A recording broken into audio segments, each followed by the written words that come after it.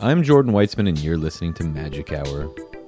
Last month, as part of the Classroom series at the New York Art Book Fair, I had the pleasure of sitting down with Rahim Fortune to talk about his book, I Can't Stand to See You Cry. It was published last spring by Loose Joints, and just recently went on to its second printing. The photos in the book were shot in Texas and surrounding states, and weave together a mix of pictures of people, interiors, and the landscape, all made amidst the backdrop of his father's battle with ALS. Thank you, Sarah Chaplin-Espinal and Louis Chaplin, for inviting me to have this conversation with Rahim, and to the New York Art Book Fair for allowing us to air it here.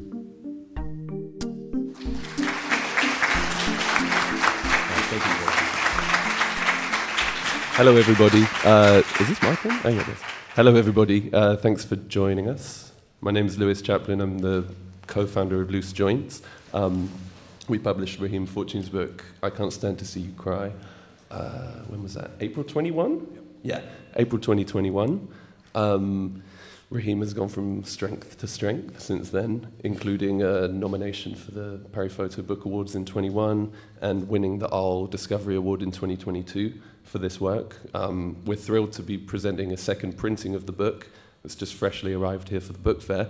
And so to celebrate that, I'm very pleased to introduce Jordan Weitzman, who runs Magic Hour, which is a podcast and publishing house, who are also here at the New York Art Book Fair and a talented photographer. I'm going to leave it to you guys, because I got to run back to the book fair. After this talk, we'll also be having a signing with Rahim at our booth, which is F11. And yeah, I'm going to press play on this little video and leave it to you guys. Thanks, Louis.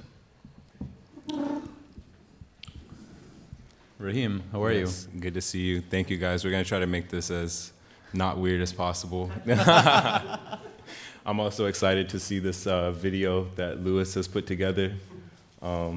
It's been a real treat working with them and seeing their kind of just continual growth as what feels like a grassroots, real, personable collaborators. It's really been a joy working with them. And, often when I speak about the process of making the book with the publisher, I can tell that other photographers didn't seem to have had the same process or trust with their publisher. And that's been such a blessing, because I really do trust them with the work and that they understand exactly what it is that I'm trying to say and accomplish with it, and help me elevate it to that level. So I just wanted to give that thank you to Loose Joints. I guess the first thing I want to ask you is, how did the book come about? How did the collaboration come about? They contacted me through email in 2021 as they were kind of looking for forthcoming titles, and they sent me an email, and that's kind of where it started. I can expound on that because it was a little bit of a process from there. Had you conceived of this body of work as a book, or was it just a body of work at that time? Well, my first kind of inception of the project was going to be primarily photos of my father while we were caregiving for him. So there is a few kind of subtle interior moments that detail the kind of day in and day out process of caregiving for an ailing parent, and what that kind of did to family dynamics. So my initial thoughts was it was very much more centered around my father solely. So, when you work on a book, it's interesting how with each edit, the overall meaning can shift. I'm curious how, when you landed on the edit that you did, how did you know that it felt right? Or how did you know that was the edit? So often when I present this work in lectures, I play it to music, and Brad might be the only person here who's been able to see one of those talks. Sorry to call you out. But it fits perfectly. And I don't know if that's just me kind of, romanticizing it, but the edit really fits perfectly to the song, I Can't Stand to See You Cry. And there's something about that I almost sometimes to almost compare it to like a vinyl record and its kind of final quality of like the pressing, and that's how the sequence felt to me. And that's with me living with it for a while. I know your question is more initially, how did I feel? And I think that especially when you're about to publish a new book, most photographers, they don't really feel good about much. You know, you feel really like, oh, I guess this is it. This is everything that I'm, you know, is about to go out. So it's like a complicated thing, and then I think that always changes. You have moments where you feel amazing about it. You have, you know, but overall, yeah, I feel very strongly that the sequence does it justice as a narrative tool. Yeah. So when you started, so initially there were just pictures of your dad, and then you started to mix in other kinds of motifs and other kinds of pictures. I'm curious about the unpeopled pictures. Like, how were you thinking about? Was there a certain tone that you were looking for in those pictures? Yeah, I mean, I you know, like this is a non-people photograph of a home on stilts near these train tracks. You know, this photograph speaks to environmental illness and kind of like the chemicals and things that we live amongst, and that maybe how those connect back to kind of unspoken, unknowable illness, like what my father was dealing with. But not to get too, you know, specific into, you know, particular photographs. I think overall I was very inspired by having a non-formal photo background, so I wasn't formally trained in a school, but finding out about like the new topographics movement and how that was like kind of showed me like where I grew up. You know, Oklahoma and Texas look like a lot of these pictures I was seeing from people like Frank Goldkey or like, you know, George Tice, or like these kind of master printer, like very kind of nuanced landscape meditations. And so that was like straight up where my influence came from. And so new topographics, that was like a early big entry point? Yeah, I mean, you know, of just coming to formally understand Canon in a way that was like, oh, it kind of opened all of these doors. I feel the same way about the Pleasure and Terror of Domestic Comfort, the Peter Glassy show and MoMA. And, you know, these big, I think they're kind of undeniable moments in the canon of American photography. So, yeah, to not, you know, but, you know, I often am also just interested in people who work in portrait and landscape. I think it's such a fascinating thing. And when you do each isolated, it's so, in my opinion, very different. And I love, you know, works that are all non-people photos, and some books that are only people. But often my favorite works are a nice, you know, meditation between place and people. Yeah. What were some, I'm curious, like what were some of the other books that you were looking at or thinking about in making this one? The first one that I always talk about is Robert Adams' Summer Nights Walking. Oh, yeah. Classic. You know, like just the photograph of like the tree bark that's like illuminated by, I don't know if it's a headlight or a street light. It was like, felt so brave to me to point at that and say, this is art, you know, like, because I had very little understanding of like what it could be. And I think that it's really more illustrated in my photographs of Oklahoma, where I was really figuring this out. And by the time I had arrived at this book, I had already begun working editorially. I had lived in New York for a while. But in my early work, Oklahoma, which was my very early artist books, you see photographs of Oklahoma in this way where it is very much just a form of discovery that, you know, I was interested in. At the time, I'm learning about the FSA photography. I'm learning about new topographics. You know, it's just was all, you know, kind of something that I was kind of self-studying. Yeah. There, other than the title, there's very little context in the book. There's no writing. There's there's no other information. And I'm curious. I imagine that must have been a decision that you came to. Yes, I mean, we reached out to a few folks for potential essays and forewords. There's a few people that I felt as though the book was in conversation with, and it was a kind of a right towards the time that it was coming to find that. We were a little bit crunched for time, so we weren't able to give certain writers the full time that they needed, and we didn't want to put a piece of writing in there that wasn't as thought out as the photographs, which is kind of this like 6-year-long, really like slowly peeling back. To put a piece of text in there prematurely, it felt like it would have been a disservice to the work. So that was the thinking with no text, you know, and some of the people that I was fascinated with or interested in was like Isabel Wilkerson was a writer who I was interested in. Also a friend and mentor of ours, Eli Reed of Magnum was another person, Keith Carter, another brilliant Texas photographer. So they're not in the book, but that's like what I want it to be in conversation with. It's in conversation with the early Hudnalls and the Keith Carters and, Keith Calhouns and people working in the Southeast. There's like a very rich tradition of like East Texas and Louisiana, Mississippi photos. It's honestly been a major site of cultural production in the U.S., and I want it to be recognized as that. It's not just really this idea of like everyday, ordinary people. It's actually like pretty extraordinary when it comes to like the contribution of something that's considered like a non-hub place of the country. Mm-hmm. Yeah.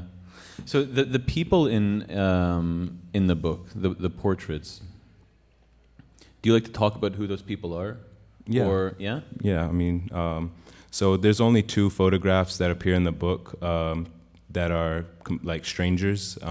Most of the people in the book are relatives, friends, people who, live in areas where I frequent.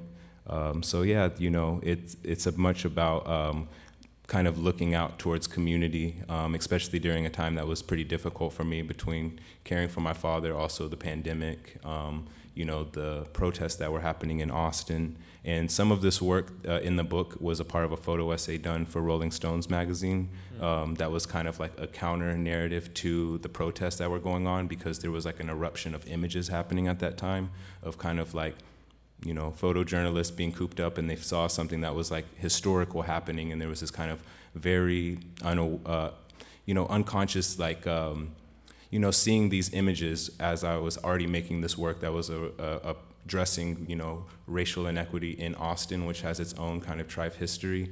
To see these photographs of now someone who's just on the street, and the cause that they're backing is about like Black longevity in the city, it just felt really wrong to me. And so I wanted to make a document of something that kind of made you think a little bit further about an individual narrative, and that's something that I'm fascinated with. And so you see the photo of the expecting mother who was carrying a child during COVID, and the strain on the medical system and the strain that put on her family, and so on to the next generation.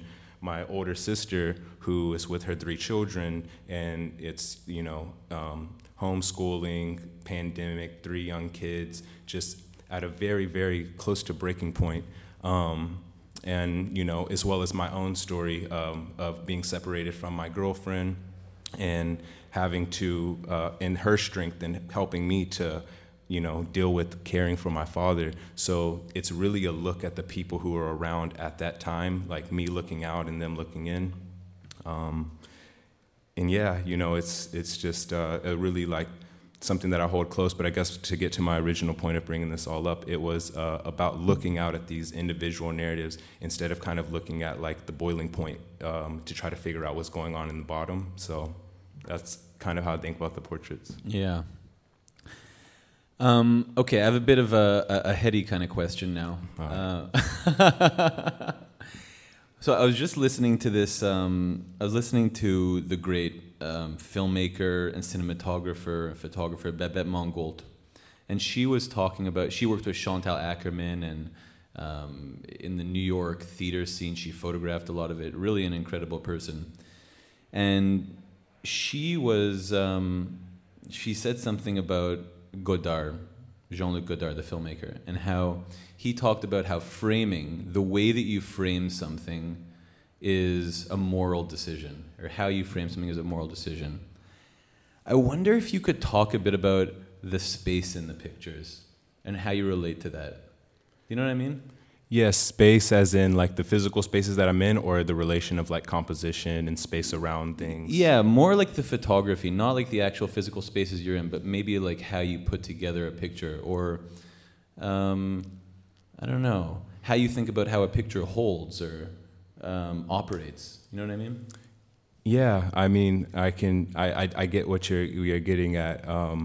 As far as like the space of the viewpoint that I'm allowing or using as like a tool, is that kind of the question? Yeah, I mean, it could be anything from like, I don't know, where you're standing, or I don't know. No, I get what you're getting at. Yeah, I always kind of use this term when I see certain works that make me feel like they just walked out into the world and saw it. it's like where you can almost disguise how difficult and stressful and strenuous it actually was to figure out that viewpoint. And there's a few works that give me that feeling, and that's something that I really enjoy. There's like this kind of honesty to how you're seeing things, and it doesn't feel like it's warped through a camera or through a lens. And so one of the artists that just comes to mind just for like a reference is like Ute Mahler, German photographer, or Richard Rothman, American photographer. They kind of have this way of looking at spaces and buildings that feels simple, and something about that brings me like an element of joy. And it's not to say that like I don't want to see like a fisheye photograph or a long lens photograph, but there's something to this like idea of looking with the eyes and it kind of feeling like it is a relative experience to being in there. But also, I am interested in kind of going in and out of like formal compositions. Like a lot of the work is very formally framed, very kind of like classic, framing.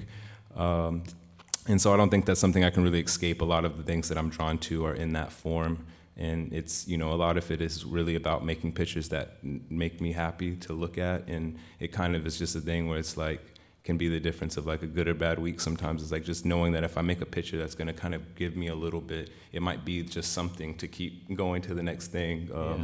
It's just nice. Do you have like a litmus test or I don't know. Like how do you know when a picture works for you or not? Well, I work with Sasha Wolf as an editor and kind of represents my work in the kind of gallery format. And she is another one of my editors, as well as Loose Joints, as well as my commercial agent, Tom Claxton. So between them, I know they have different interests, different viewpoints.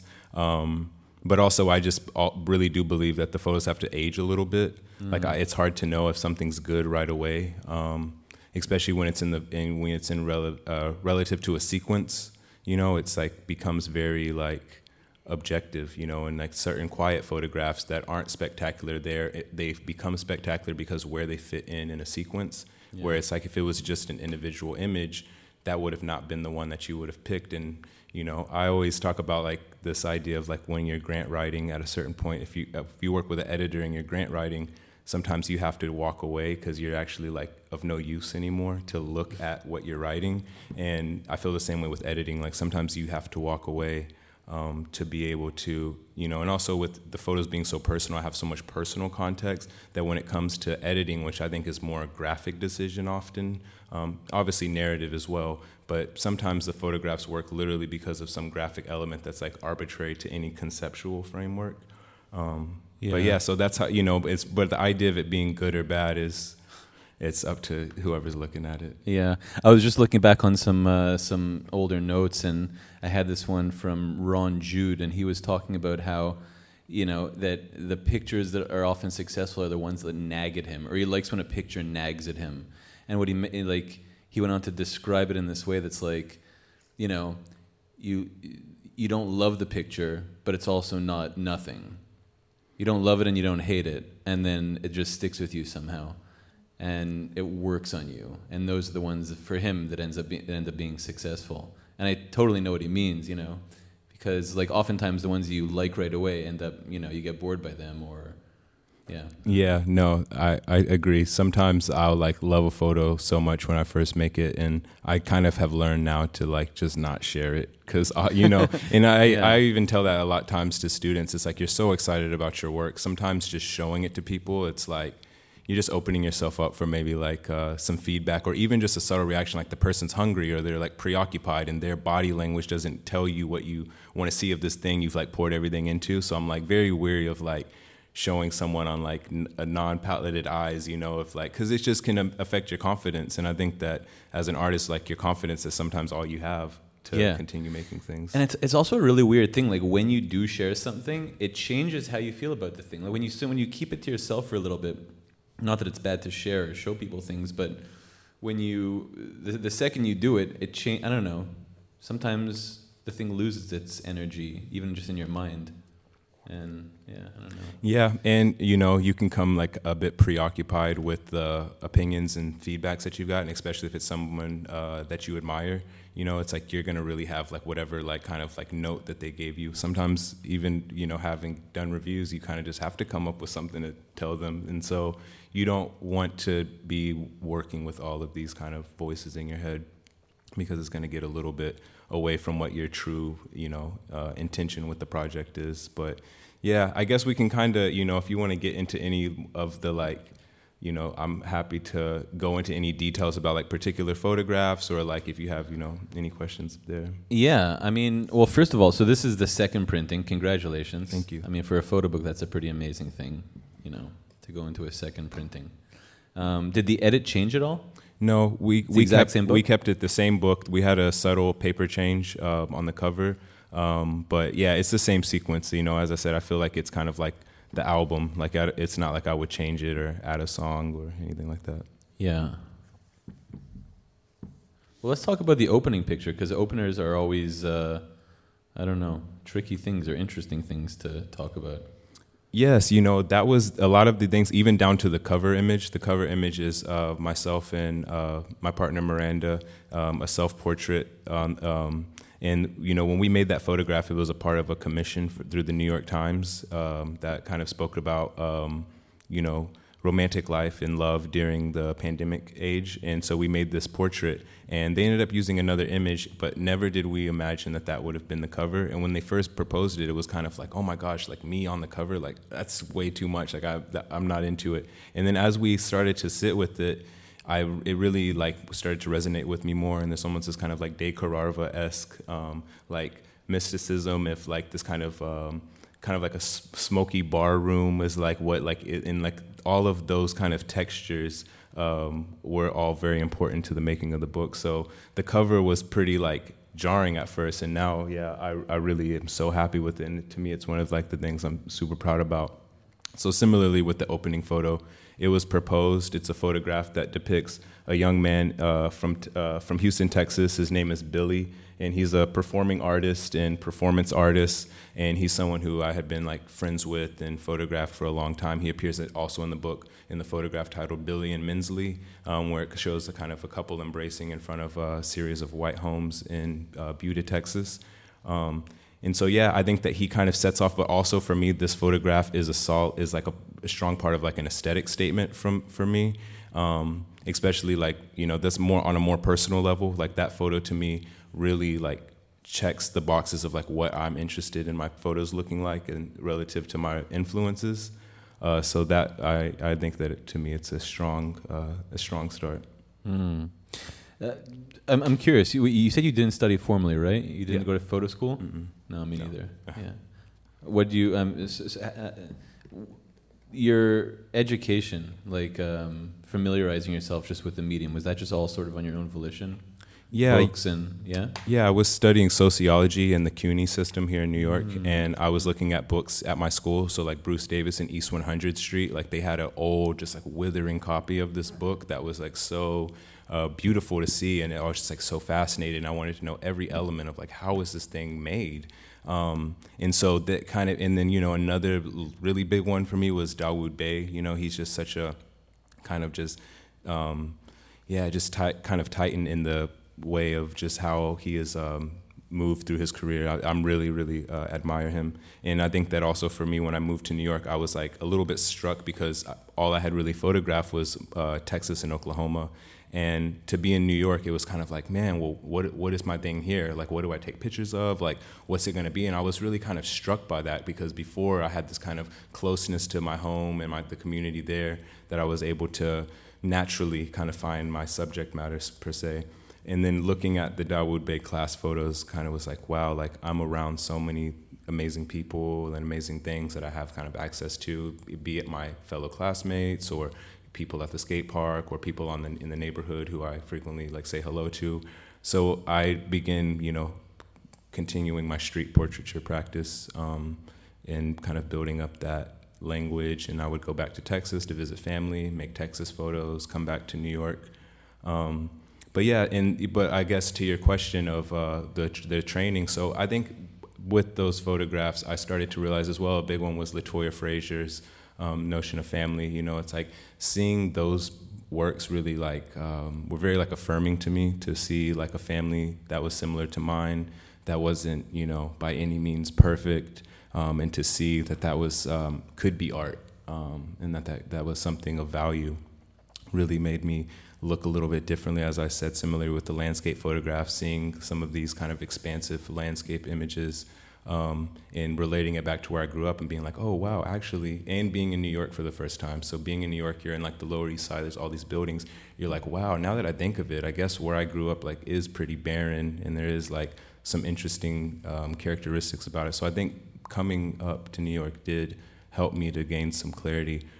But when I was starting to realize that photography could have that effect on you, that's kind of like warming of the soul, of like something that feels a little bit deeper than just visual aesthetics, that I kind of just immersed myself, because there was so much to learn. There were so many beautiful contributions from different artists. So, you know, familiarizing myself with photo books, but also reading about any interviews that were done, and often watching a lot of lectures on YouTube. And that was something that I did very heavily during the pandemic, was just like watch a lecture every morning, and take notes. And there's so many great lecture series that have been done over the years. You know, like there's this really great one from Todd Heido and Darius Himes that I like always recommend to people. Which one is that? It's one they did with SVA. Oh yeah. And Todd's a friend of mine, and he's like, you know, he's just, I find him to be like interesting in how he looks about photography, because he was in so many different places. Like he like studied with Killup, and he studied with De Cararva, and you know, Larry Sultan was his teacher, and he's kind of like, you know, just been through all of these very fascinating spaces and time in the medium, and I enjoy learning about all of that history. Yeah. I really relate to what you're talking about. I mean, I feel like that's also how I totally just learned, and it's why I even started doing the interviews, is just because I loved it as a form, you know, just constantly, you know, you're interested in someone, you just sort of want to listen to the, I don't know, the psychology and the thinking behind, or just even just learning about someone's life and, you know, what they did that day. There's just that kind of curiosity there.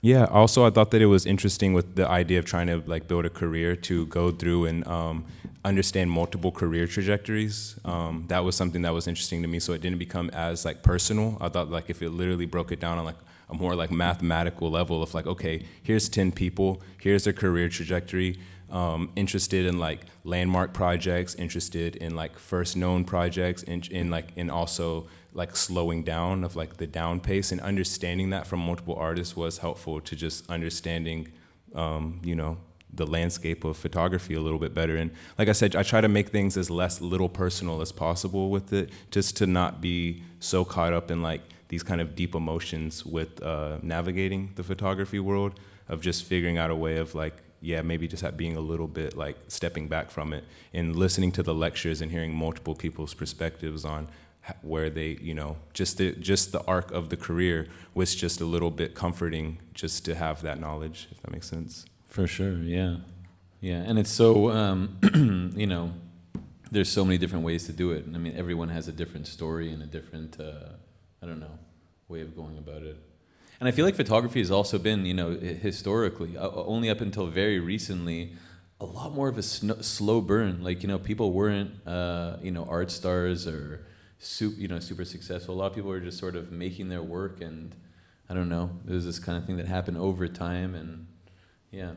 Yeah, I mean, I also find that fascinating with a lot of the artists who I look up to, in particular, like the Kamonge Workshop gentlemen. You know, they worked commercially, but they were really like working photographers, in the sense that they shot, you know, more mundane things. And I think that as we've moved into this thing where it's like advertising has like taken this interest in particular narratives and stories, that the landscape of just image making is changing. And so it's really hard to compare back to like their generation, because back then people weren't like, you weren't having like, you know, the Louis Drapers and like the Buford Smiths, like they weren't doing like massive like commercial campaigns. And so now that is an interesting space to like navigate, working between like commercial and fine art, where previously most photographers, in particular a lot of black photographers, were working more in academia. So we're seeing this like new moment where there's like actually an in route to photography outside of the academic and institutional art world. Mm-hmm. Yeah. Do you like doing commercial work or editorial work? I like that it like funds my personal practice, but every once in a while, you do get to meet cool people and try out different things. But it is fascinating. I was talking to another like practicing photographer about like you got to be careful. Like if you shoot a bunch of like ads, when you go to make your personal photos, like it can influence how you shoot and how you approach it. But yeah, the commercial work is nice to be able to help facilitate the art practice that actually does have a pretty like large like barrier of entry in the way of like financial means. Yeah, and it's also interesting how you never know. I mean, you could do commercial work, and that could always that could lead to, I mean, interesting things can come out of it. Yeah. I just did this really good interview with Baldwin Lee, and that's going to be the next one on the podcast. And he was just talking about he studied under Walker Evans, and he was Walker Evans' printer, and so he thought a lot about him. And he was just talking about how so much of that work was made in a very concentrated period, and a lot of it was on commercial jobs. A lot of it was on assignment. Yeah, I mean, the nature of assignments has definitely changed now, especially with like the print media not being the same, the financing being from the publications, because he did a lot of those stories for Fortune magazine back in the day, and also on FSA assignment, correct? Yeah. Yeah. So I mean, even if you think about someone like Mary Ellen Mark, a lot of her work was done as well. Arbus, she has magazine work. But it was interesting. I mean, especially in the way that like back then, some of the times like black and white was actually the norm, like black and white film was the norm. So that's something that, I'll work with color photography or digital photography on certain assignments. But the kind of dream assignments is where you're asked to do something that is kind of in line with what you do for your personal practice. And so there's been a few assignments for, publications like the New York Times Magazine, where I've been able to kind of go and really spend time with the subject matter. One of them was the COVID-19 in Houston, Texas, and worked on a story like, it was very pre-vaccine. We did not know what COVID was in particular, and I spent 5 days in between different Houston ICUs. And this was while also like caring for my father who was sick back home. So a very like weighted time, but when you get a call from Kathy Ryan, you don't really like, consider many other elements. So in that story was so fascinating, and I really do think that being a caregiver for my father allowed me to photograph in the ICUs in a way that like I would not have been able. I was used to rolling someone over. I was used to this kind of bodily experience of caring for someone who is ill, and I think in that series I kind of realized that was like, it's like a power, and often that's how I think about a lot of like hard things we go through, is like it in a way becomes an experience that like is not learned through a program, or it's like, true life experience is valuable, and also just the idea of like being alive and feeling things. So even in extremely difficult circumstances, as in, losing family members and all of the difficult things that went into this book, I just remain grateful for those experiences, and I carry them into the other projects that I do in the way that I look at things, especially with kind of the photos I made of my grandparents in their later years before their passing. And so now, if I kind of have the opportunity, I photograph elders, like all of that was my training, and I did think that it was important to do this project that was about my home before going out and trying to tell anyone else's story. So yeah, that's kind of my long-winded answer. But yeah, should we do some questions? Yeah, I was just going to suggest that, because I'm looking at the time, and it's flying. I think we have some time for some questions. That's exactly what I was just about to propose. Yeah, help us out, guys. Nobody? Anything? Curiosities? Have you talked to Keith Carter about his process? Hold on, could you sorry. get into the mic? His book, published by the University of Texas, Press was one of my first photo books, and I just love it. Keith Carter. And you mentioned him and some of the other artists and working out of East Texas and Louisiana, et cetera. Have you talked to Keith about his practice, and how does it sort of relate to or inspire what you do? Yes, he has a lot of amazing talks available. He's definitely got the gift of gab. And a part of that I really love, his kind of like, very like joyful, childlike, kind of naive way of thinking about the world and enjoying looking and enjoying just kind of a very simple, spectacular moment. If it's just a butterfly on a flower at the cafe, it's just kind of that idea of looking out in the world and like thinking like, well, ain't that something? And there's a very kind of Keith Carter way of thinking of things. And I try to, like, when I'm making pictures, kind of release where it's like stress. It's like, if I get it, good. If I don't, great. It's like, and not having that. And I think I picked that up from Keith. But I sent him an email when the book was shortlisted to just kind of be like, Keith, I just wanted to tell you, like, this book of pictures from Texas is, I would think you would, be into it. And I just thought it was the coolest thing that he used an alligator emoji in his response. Yeah. Thank you. How's it going? So, yeah.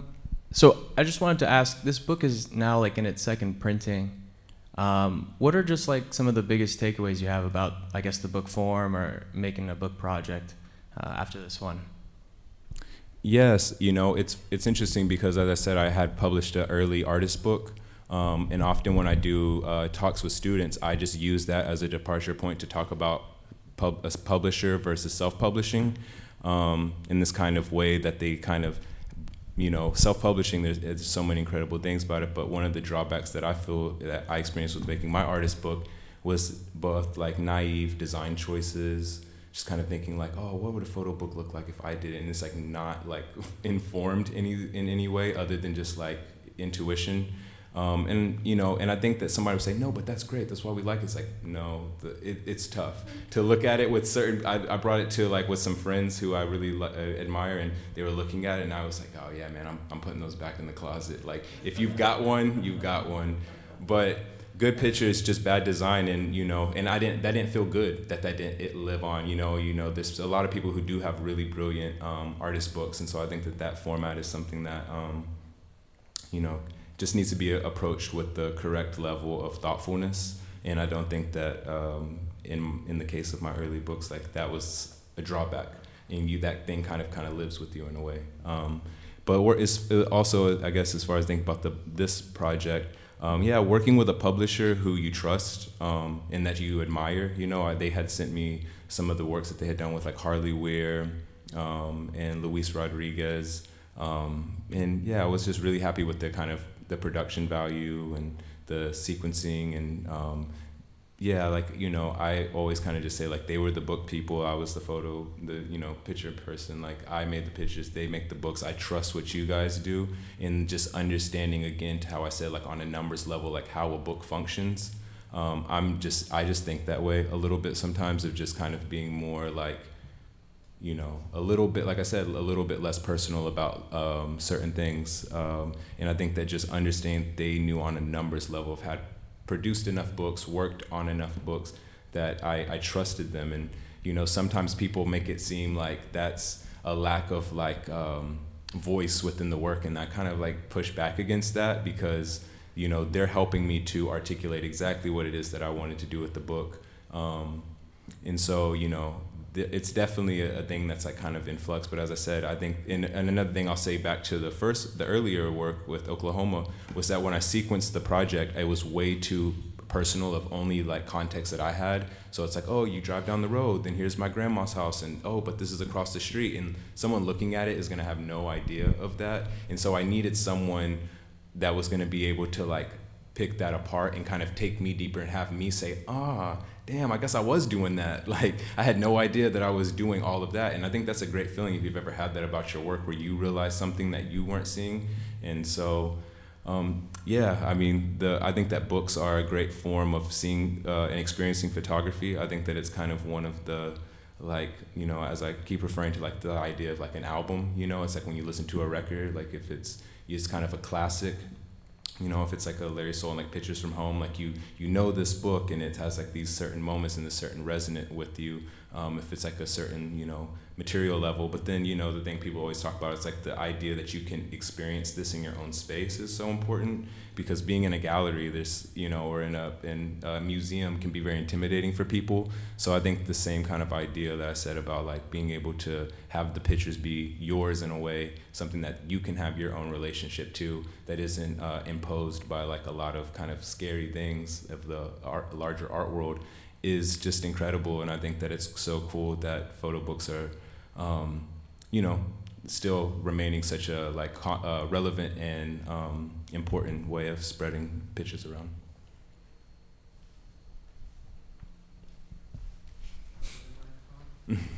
For the tape. So it is really interesting to see.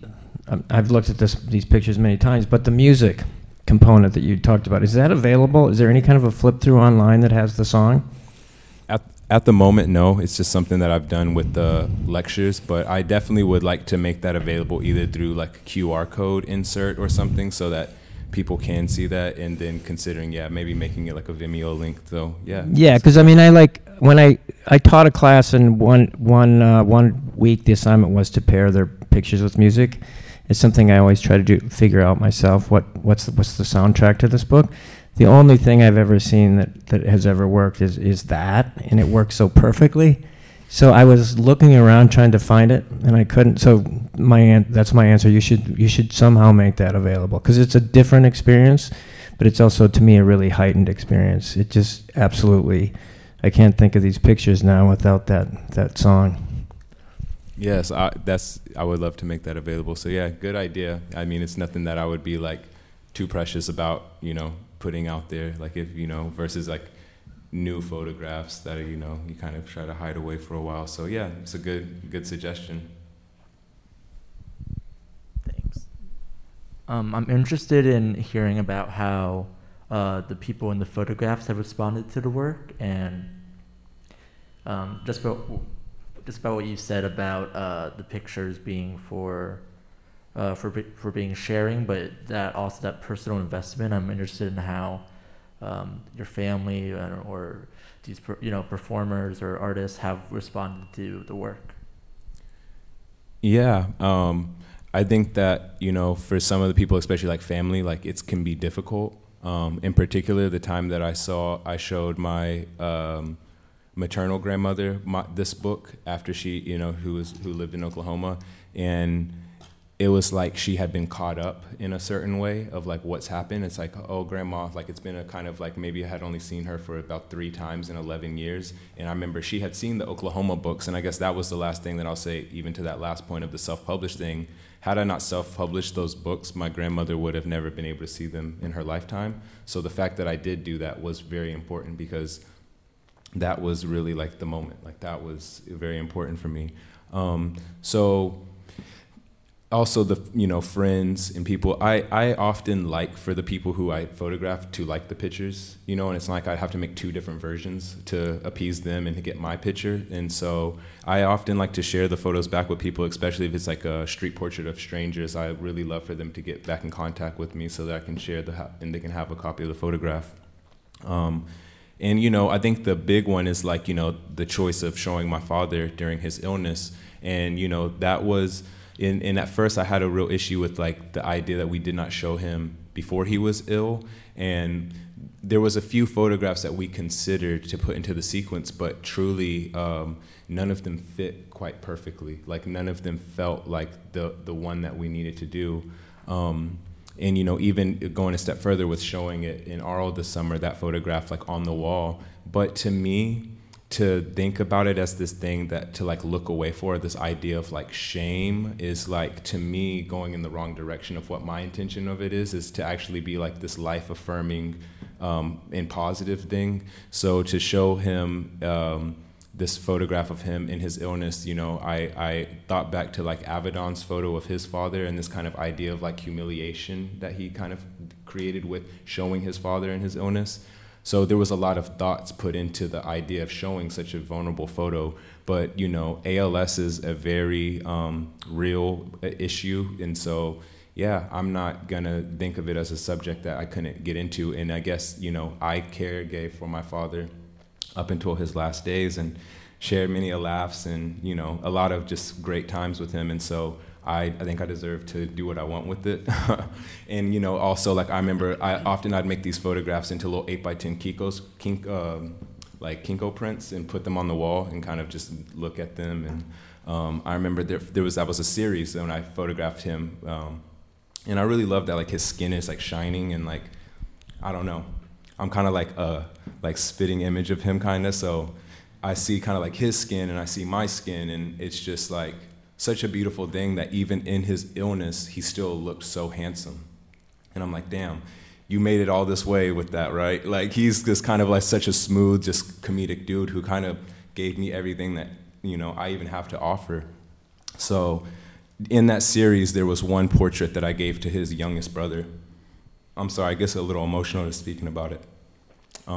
But I gave a copy of that photograph to his youngest brother, and I just don't know what that means. Like, what does that mean? And also the idea of the photographs of my grandmother and the fact that she had to see her son pass away, like, experiencing that. But it kind of gets back to what I said about, like, well, ain't I alive? What a story, huh? But yeah, so people respond well to the photos. Like I said, and I didn't get into this, but I look at this book as a form of fantasy as well. Like, this is our musical, this is our film noir. Like, it's not like you can only experience these kind of like Americana cultural things in some honky tonk film. It's like, this is a cultural production of the South as art. It's not just a fly on the wall. I captured life as it happens. It's like everyone in this book is participating in creating this thing that so that's what I want everyone to be hyped about. Like, even like the moment I want is like if I bring the photo back and I show like the young man the photo of himself and everybody's like laughing at him, kind of pushing him, like, yo, you look good, man, like, that's you, and he's kind of like having to like come into confidence. Like, that's how I just think about the portraiture. And with the people, especially a lot of the portraits that I do in Texas of young men and some of these spaces that like young men who are like maybe 10 years or so younger than me, maybe in their more teenage years. It's just really cool to interact with them, and they make up some of the photographs, as well as other artists in the city of Austin and Texas. So I think in a way the book belongs to all of us, and that's how I like to think about it. Like, I hope that everyone shares that feeling, that like they're all took part in creating this thing that's kind of had a big reach from our small Texas town.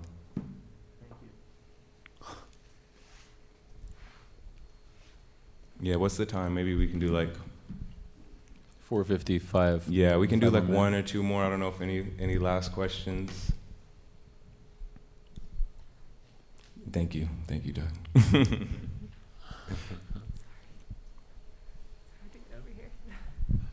I don't know how much this is a question and maybe a comment that follows up what you just so sort of beautifully articulated, but one aspect of the book that I admire, I'm very impressed by, is your level of restraint, knowing as much what to say as what not to say, what to sort of keep between the images and the background. So the beauty of the book, and I'm like watching it over and over and over, the beauty of the book is how it slowly unfolds. And that is a level of sophistication, a level of nuance that is hard won. And you have it. I'm jealous at a young age. This really, I just want to put that out there. I don't know if there's a question in there, but in the editing process, you must have had a few painful moments where that picture can't be in, even though I may love it and it means a lot to me, but this isn't the right place for it, or this isn't the right time for it. I don't know if you can talk a little bit about that, but yeah. There it is. Yeah, no, thank you, Doug. That means a lot to hear, because, yeah, I'm a big fan of your books, and I'm always talking about them, so that means a lot to hear. There was definitely pictures that I was like, there's no way that this can't be in, and I think a lot of those were tied to particular memories. Like, one in particular is there's no photographs of my grandfather in this book, and the few photographs that I had, none of them fit. There was two that we really considered. One was kind of a tight cropped like headshot of him, and the other one was kind of a very kind of dark photograph of him seated at the table of the family home in Killeen, Texas, on the last Father's Day before he went to assisted living. And I still love that photograph, but I don't know where it would have fit. And I think that also gets back to the kind of quality of, like I said, of like the kind of fantasy element of it. I think that with the edit, you don't fully get everything in some of the landscapes. And there was certain pictures that I was like, oh, these, I want this to be in. And also somewhat like other subject matters, like photographs that, and I always use the quote, like, I don't like the photos to present questions that aren't answered. And so it felt like, you had to contain the sequence, and like, if you were to add another thing, it might lead its own tentacle to like, sprawl out. Like each photo kind of has like this web, and I think that you want it to be kind of all contained within maybe like a parameter and like a center point. And even when showing the work, I showed them in like various sizes, and it kind of gets back to that idea of like what's important, what's not important, what's a fleeting memory, what's like a, unforgettable moment. And also, I think a lot of that also comes within the collaboration, where there's so many things. Like there's a part in the sequence where there's a man seated in a chair, and it was actually, I'm not sure if you guys have seen it, I flashed through. It's like a man, he's kind of seated in a chair, there's kind of tears in his eyes, and that photograph was made, it's probably one of the earliest photographs in the book. It was made in 2015, and it was made at this Under the Bridge ministry that was taking place in Austin, where they would come and they would help to like rehabilitate people in Austin. And it was one of the, just interested in trying to understand from the class divide and all of the things that were happening in Austin, trying to really understand it at an early age. I would go and connect with people and speak with them to be like, what's actually happening in our city? And I'm not, in a way I felt more connected with a lot of the people there than like, the people who were frequenting my like photo lab job and this kind of like keep Austin weird, climate. And so that photograph, I say that because, so that was taken at a ministry, and then someone read the photo as it being taken at like a union meeting, and they had like made this whole narrative based on like a 4-photo sequence that was like none of it like it was just of their creation. And then like I always leave that, I'm like, hey, that's actually good, like I'm gonna take that, I'm gonna run with that. So I think you have to do that, and that's always make the joke about that of like how much of certain things is just artist talk, of like things that after like 4 essays I figured out what to say, but like when you made it and like made the inception of it. And I guess before we can end this kind of on this question, but I'll show you the sequence here as it comes up. And this is coming from this person who was viewing the book, their perspective. So I believe it's the next photograph. So they saw it as a union hall, the workplace, leisure, and leisure again. And that was something that was so unintentional, both in making the photos and sequencing them in that thing. But again, I like that. I'm gonna roll with it. But yeah, thank you guys so much for being here. And so many of the people are familiar faces and friends, so it feels a little weird like going full TED Talk mode in front of a mic. But y'all are all, beautiful, and so happy to have y'all all here. So thank you guys. Thank you, brother.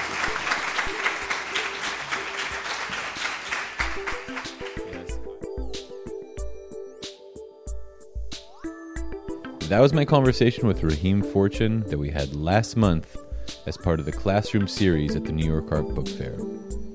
Thank you so much to Louis Chaplin and Sarah Chaplin-Espinal for organizing it, and to the New York Art Book Fair for allowing us to air it here. Original music for the show by Adam Feingold, and this episode was produced by me, Jordan Weitzman. Thanks so much for tuning in, and see you next time.